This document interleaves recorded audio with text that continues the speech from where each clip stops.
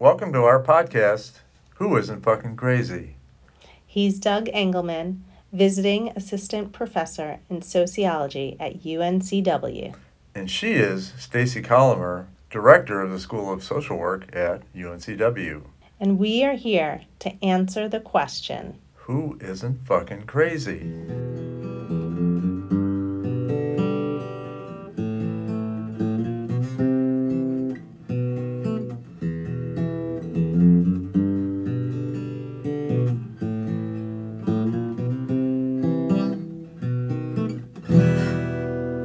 Well, we are here this morning with an interview we've been anticipating for several months now. We're very excited for Bill Kawczynski, who serves as the UNCW Director of Military Affairs. And he is going to share with us lots of things, but mostly we're going to dig into how can we better help student veterans who are dealing with mental health challenges. But before we go down that road, Bill, can you tell us, a little bit about yourself? How did you go from the military to ending up the Director of Military Affairs at a university? What was your road? So I had a kind of an interesting background. Most enlisted members in the military don't already have a college degree. Most go in as an officer. But I had looked at a path for what I really wanted to do as a career, and our small school wasn't recruited by one of the three-letter agencies very much, so I went into the military thinking I'm going to do a short stint, then transition from that to one of the agencies, which I almost did and turned down a position. But as I got to that critical point of do I stay in or do I get out, decided to get out, applied all over the place, and this was before Indeed and LinkedIn and everything else. So you're photocopying resumes and mailing them out or hand delivering them, and applied here at UNC Wilmington. And ended up getting selected to work in the Science and Math Education Center, which perfect transition for me. A lot of the transitions that all service members go through vary, but most of them aren't really good, to be quite honest. They are lacking a lot of things that would help with that success. But I got to the university, and to go from kind of military world to university world was real strange at first. And I already had a degree in secondary education, but it was all Bachelor of Arts in Social Sciences. And I'm working in the Science and Math Education Center, so I had very little college classes, not to mention a 5-year gap between those last college courses. And so it was a big learning curve, but I learned an awful lot with some great, not just supervisors, but the faculty and staff here at the university. And so over time, that was just, it was like the job made in heaven for me. I really enjoyed working with teachers and faculty and so forth. And then I got a wild hair with my best friend that retired out of the military and said, hey, send me your resume. I think I've got something for you. You can come work back together. And I'm like, oh, this will be exciting. 2 hours later, I'm getting interviewed from a guy in Iraq for a 13-month position in Iraq during the height of the war. And I'm like, wow. Oh, and you've got 2 days to let me know if you're on board with this. So that was a quick conversation with family, and there I was 10 days later in lovely Baghdad in the height of everything. And so that was a interesting evolution. Came back, and of course that time frame, 2009-10, the economy wasn't very good, so didn't have a position here at the university. Worked a little bit at Cape Fear, and then 2012 was when I came back to UNCW. Thank God. Really missed a lot of just great friends, and just the structure of the university, and just having the options and abilities to continuously learn and better yourself in so many ways. And so I worked in the chancellor's office, and after working in that role is when this position or opportunity came about. So I'm very thankful for Chancellor Sutterelli to look and see that here we are. We've always kind of had military right from the very beginning within our DNA, and taking care of service members, their families, and so forth. But nothing was ever structurally put in place as an office, and so that's how that came about. And basically appointed me the first director, and 2 weeks later, I was briefing the Board of Trustees on what the Office of Military Affairs is, what it's going to do, and how we were going to do it. And that was a little ominous because I didn't have an office, I didn't have a budget, I didn't have staff, and okay, what am I really going to be doing here moving forward that's going to, enlighten the trustees, but also, support, what we're going to try to do with this office. So here we are today, 2016 to 2023, and in Veterans Hall, and almost doubling our student population for who we serve, and getting to collaborate with one of the faculty and staff. So Beautiful offices. Oh, unbelievable. It's I had an alum come by yesterday who graduated in 2012 and was just, floored by everything he saw. It's like we had a small little corner on the second floor of Fisher Student Center. It was our little space for military, and to go from that to seeing this building and all the different programs and opportunities and resources and support mechanisms has been wonderful. So we're trying to get that word out to all of our alum that say, hey, you have something to be proud of from the university, but also Veterans Hall and all the different things that are going on here to continually support our military, whether they're still here or they've transitioned out to a grad school or a PhD program or a great career. So great story. Sounds like you really feel like the university has done what it should be doing, or should have done in the past decade, but how do you feel about where we are right now? I know I'm jumping ahead, but are you satisfied with the investment we're making? Most definitely. To arrive in the mid-90s, and we were a much smaller university, there were obviously challenges with things, but trying to identify even faculty and staff that have ties to the military. And for us, we consider anyone that's on active duty, reserves, or National Guard, if they're retired from military service, a veteran, a spouse, or a dependent, they're all part of our military family. And so that kind of opens up the aperture then to our faculty and staff who a lot of them fall within that spectrum. And now that they understand, kind of what we're doing, but also want to include them on the process. And what that in turn does is the students pick up on it right away. So just knowing that a faculty member or staff member has a little bit of understanding of their military life, maybe some of their experiences, or they themselves have served, it changes the dynamic. You can see a sense of ease, like, okay, they'll at least understand me if I approach them with, some tough questions, or I've got, life challenges that I'm still trying to deal with, that I may need some time here or there. That changes the narrative tremendously. And so still being, somewhat in a senior administrative role, that also helps out an awful lot.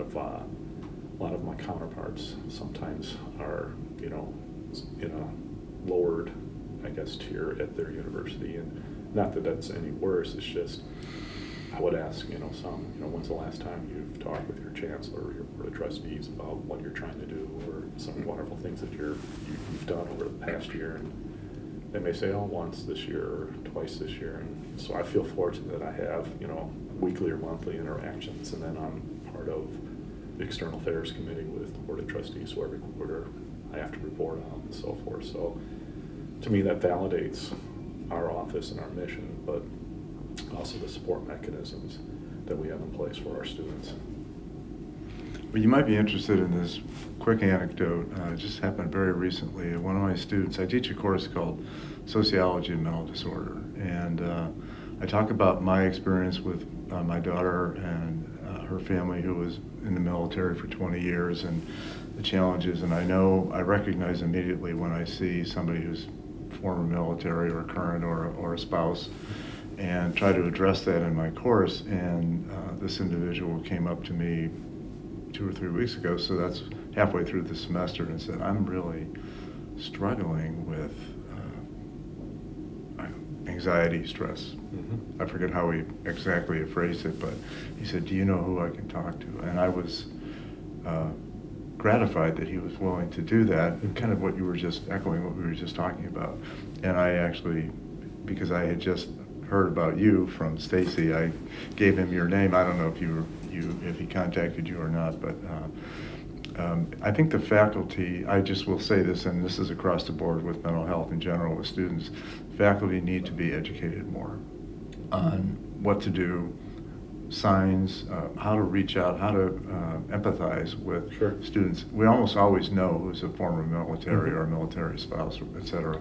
And I think we need to be able to be more open in reaching out to them or being more open to them in the classroom. Well, luckily we have opportunities for that here at UNCW for our faculty and staff. Obviously, we offer Green Zone training, which is kind of a welcome to military 101, and we have it in a variety of contexts. So if you need a short, 45-minute, just completely online, like a webinar, that's available. If you want to do a 2-hour session, or if you want to do a much more deeper dive, we have those opportunities as well. And just the number of departments and other faculty and staff that have gone through that, it's just made it so much easier for them to have these conversations or understand, okay, maybe I specifically can't help you, but I know exactly who can, or at least point you in the right direction of all the resources maybe you're looking for or needing. So that's important. Then again, obviously, with our office, right on the first floor of Veterans Hall and so forth. Anytime that, a student has questions or concerns or is feeling anxiety, that's what we're there for. So, and we can recognize that as well. And so I think a lot of times, like anyone, it's that first step is just making the actual, hey, I just actually need to go in and talk to somebody.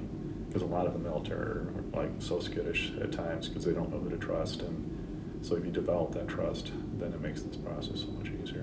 Mm-hmm. So can you tell us a little bit more about that? So I guess one, what is some of the unique aspects of someone who's leaving military life and why that's a challenging time?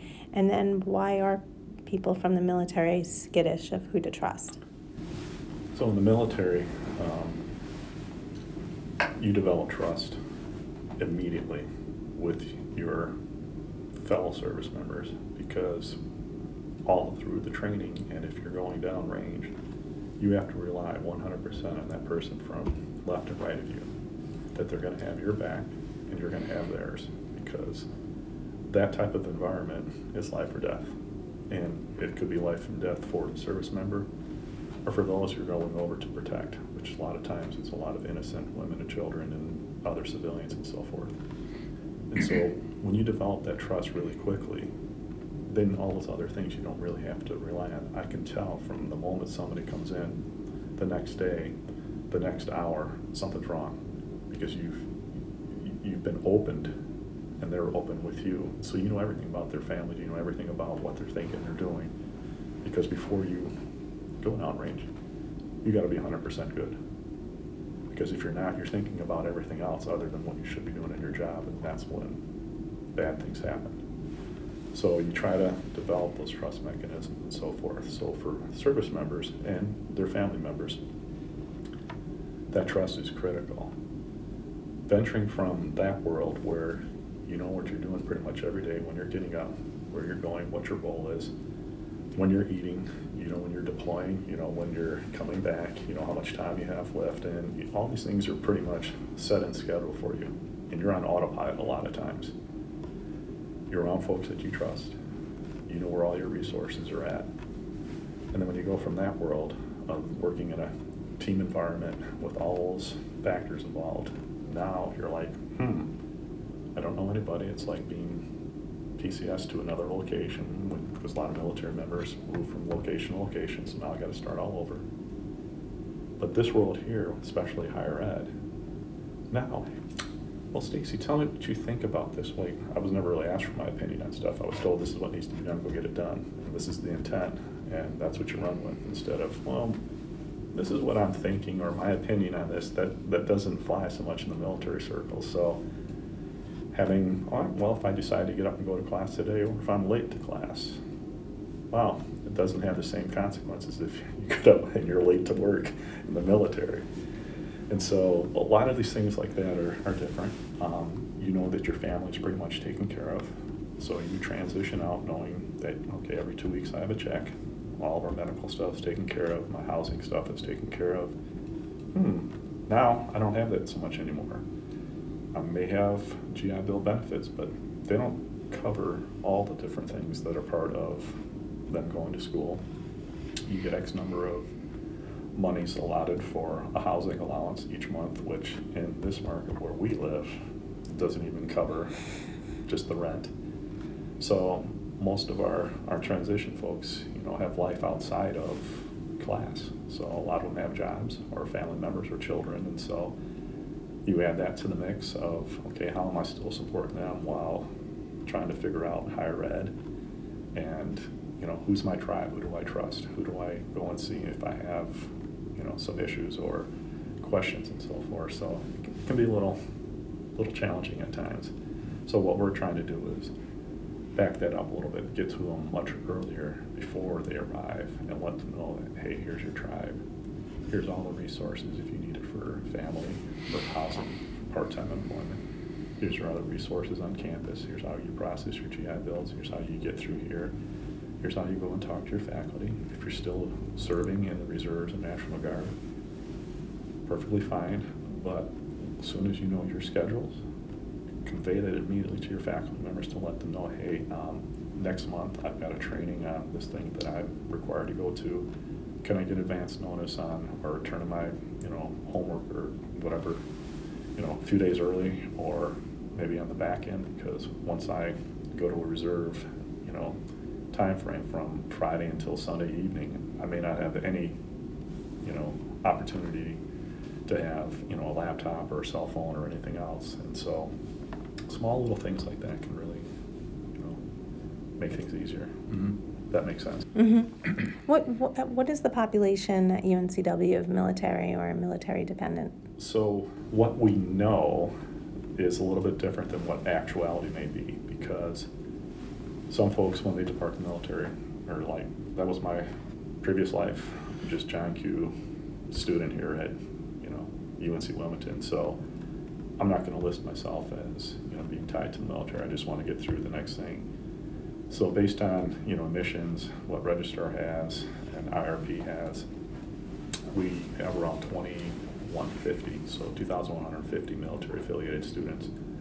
We think the number's higher, and so sometimes what's reported in one end, and then you go to financial aid because they're actually using benefits, but they didn't list themselves as military. So we think there's probably an extra 100, 150 students that fall into that pattern, and that also includes our graduate students, because a lot of the graduate students, there's really no room on their applications to discuss their military background. So a lot of times that goes unnoticed or unchecked in the box. So I'd like to shift to a discussion about the very basic, normal understanding of what military folks are dealing with, this PTSD. Mm-hmm. And I wonder if you could just kind of briefly summarize for us what the different characteristics are and what histories might result in an individual or their spouse or family member feeling having these kinds of experiences. Because I think a lot of people know about PTSD, and you hear it associated with the military often, but I don't think there's a great understanding of actually what that means and how it manifests. I want to see if I can frame it in a little better light for you and for those listening. So a lot of folks that are operating this space, a lot of times they want to drop the D, because it really isn't a disorder. It's not something you were born with. It's individuals that are having a normal reaction to an abnormal event or experience. So it's not just solely confined to those in the military. And I think back a few years ago, there was a mother who intentionally drove her vehicle off the road and off the bridge here in town with her children in the back because she wanted to end their lives. The 3-year-old survived.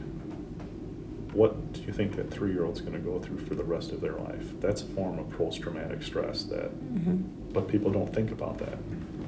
People may have a house fire in which they lose everything, maybe lose their animals or a child or whatever else, a loved one. That's a form of PTS.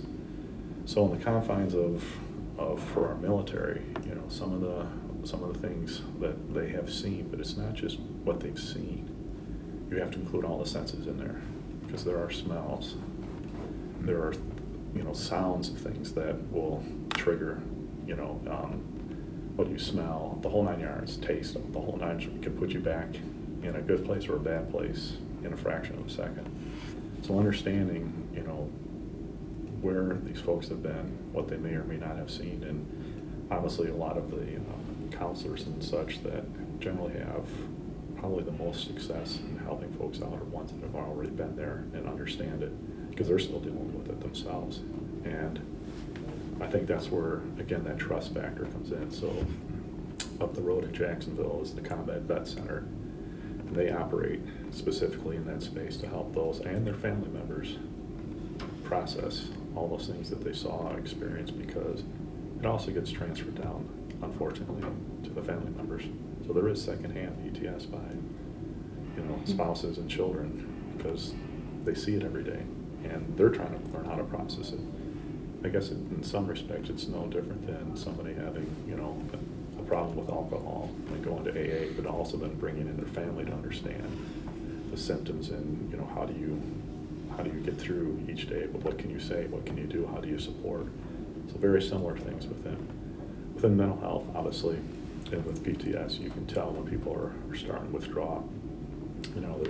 They're not sleeping, they're trying to cope with just like, other issues that people have with depression or whatever, sometimes alcohol, sometimes drugs or whatever it is. And then if you add in the other factor, which is commonly referred to as the combat cocktail.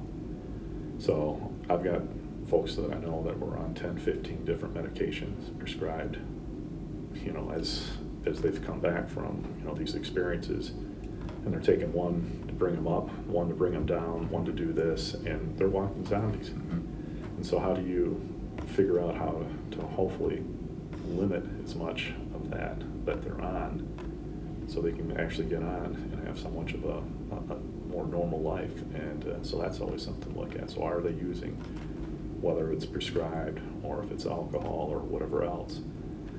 Sleep deprivation is another one. Or they're just trying to do as much as they can and never rest on anything. And so you can see them walking around and just constantly pacing or whatever it is. And there's so many different things, and each individual is different. There's their experiences. Everyone has a different experience. You can't lump everyone if they were all in a unit seeing this, because how somebody processes it, is each person is different. So if that it helps. I just wanted to kind of get a more of a base understanding, and I love the fact that you dropped the term disorder from that, because it is not ingrained and it's not something that's natural. Right. So I think that covers that achieves what I was asking you for. So thank you. That's excellent. Appreciate it. So in your position, what do you think faculty should do better? How could we better help you? Well, I with our appreciate students? that question. Again, we would love for our faculty to take the Green Zone training. Separate from that, we also have a library of wonderful books, and I have multiple copies of one that's called See Me for Who I Am. And about 5 years ago, through College of Health and Human Services, Dr. Dean Hardy helped facilitate this, but I brought in a friend who is a wonderful writer. He writes for both Johns Hopkins, the GIO, but he teaches a reintegration class back in northern Wisconsin at a university for service members coming back from war and so forth. And in the class, he always has challenges by getting his students to open up and write their experiences, because most of them won't talk to him about anything, and they even didn't want to write anything about it. And so what David did was, they had a forestry program at the university, and so they had their own paper mill right there on site. And so he got this wonderful idea of, okay, so you're going to bring in your utilities or your camis or your normal work clothes, the camouflage clothes. Bring a pair in with you to class next week. And then what they did was they walked down to the paper pulp facility, and each one put their utilities into the shredder, which then in turn went through the system, and at the end it turned out camouflaged 8.5 by 11 paper. So this was their paper. And he said, now I want you to write your experiences down, and they all ran with it. students that you couldn't get to write more than a couple sentences, maybe a paragraph, were writing, 30 pages of stuff. And you could see that it was like this burden had just been lifted. So he asked 20 of them for permission that, could we put this in a book and then share it out to other colleagues? And it's unfiltered, it's see me for who I am, and it has, male, female, enlisted officer, it has the whole spectrum. And so as I loaned them out to faculty that may have an interest in wanting to learn more about their military students, and invariably all of them come back, it's like, oh my God, that's John in my class. Oh, that was Mary last semester. Oh, now I really understand what they're thinking, why they're sitting in the back of the room, because they want to have their back and be able to see everything. Or the number one disability that service members have is hearing loss, but many of them don't go to get checked for it. So if you have hearing loss and you're sitting in the class, especially in the back, and you look like you're disengaged, it's because you're not hearing everything you're supposed to be hearing. And like, come on guys, get with the program. I mean, think of how much easier life would be if you actually heard what your faculty was saying, or you missed that one important term or concept. That's a difference. So, getting them to understand those. But resources such as that, I think, have been real helpful. Every Wednesday morning we do pancake breakfast, and so yesterday morning we had the College of Health and Human Services academic team came in, and Dr. Lance was flipping pancakes, but it was a chance for their team, the team there, to come in and interact with students and just learn a little bit more about their world, but also, hey, if you thought about doing this, or I'm having a challenge in this class. Well, I never thought of that. So anything we can do to facilitate faculty or staff coming by. I mean, we have an open door policy. There's no appointments ever needed. We'd love to, when faculty want to come in, or staff, and just interact and find some common ground, so to speak. But that's probably those three things are probably the most utilized, but also probably the best ways to do that. That is really creative. Yeah, Professor, it's amazing. Well, it was interesting because when David and his best friend were in high school, David went off to play college football. He's 6'5" and 280, so he was a defensive lineman. His best friend went into the Marines. Fast forward 4 years later, in 3 deployments, his friend came back. He was a raging alcoholic. He was severe PTS, TBIs, the whole 9 yards, and he was ready to, commit suicide. And David's like, I finally reacquainted with him, and it's like, I got to figure out this process. And he's like, look, what do you want to do that I can help you with, that we're gonna change this? And he said, well, all right, let's run an ultra marathon, 50 miles. You think you want to help? Let's do it. And David's thinking to myself, I could barely run 2 or 3 miles. I'm like 275, 6'5", a defensive lineman. Okay, sure enough, they ran it. And after that, slowly made this, all right, I did your thing, now I'm gonna have a few asks of you. Now that guy's all changed. He works with the police department up there. He's got a family, wife, kids are wonderful. But sometimes you have to do some out of the box, thinking, but also challenges and stuff that, okay. If that's what it's going to take to build trust. Yeah, see, that's exactly it right there. Yeah. And that was one of the things right there, reestablish that trust they had years ago that was lost because different worlds they were living in. Now they're building back familiarity and rebuilt it. So That's amazing. Well, unfortunately, our time is up. We have to have you back again because there's a lot more to this story. Would love to come need back. hear. Appreciate the opportunity to be here. It's been wonderful to have you. So much appreciated. Yeah, I definitely want to tap into your thoughts on alternative medications that could help. Have a lot in that space too. I'm involved in a lot of local projects and organizations that are working on that right now. So Excellent. All right, well, you'll come back for a part 2. Yep. most definitely. All right, thank you. Thank you.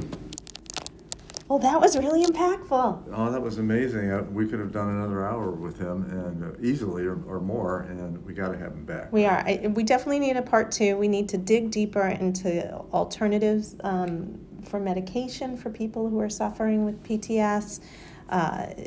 When we were offline, he spoke a little bit about the possibility of medical marijuana and psychedelics, and so we need to bring him back, dig deeper into that. And I definitely think that we need to get more faculty engagement in this process. I know he's doing what he can on his end, but I think the university and probably department by department have to educate their faculty on the need for them to be more aware of ability to connect, recognize situations in the classroom, and so we got to give him more airtime. Absolutely. Right? And I'm not sure everyone knows about the green zone No, training. I never So heard of it, yeah. we need to, I was thinking like, oh, I should do that for my retreat this year. Yeah, so I'm going to bring it up in our faculty meeting today, that I had this interview and we just need to know more about this stuff, so.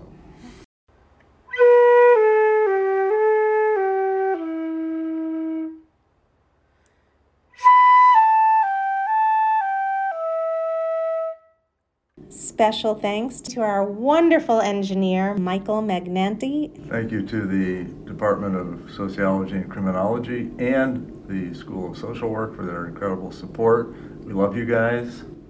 Thank you to all our listeners. And don't forget to check out our next episode. Bye now. Take care.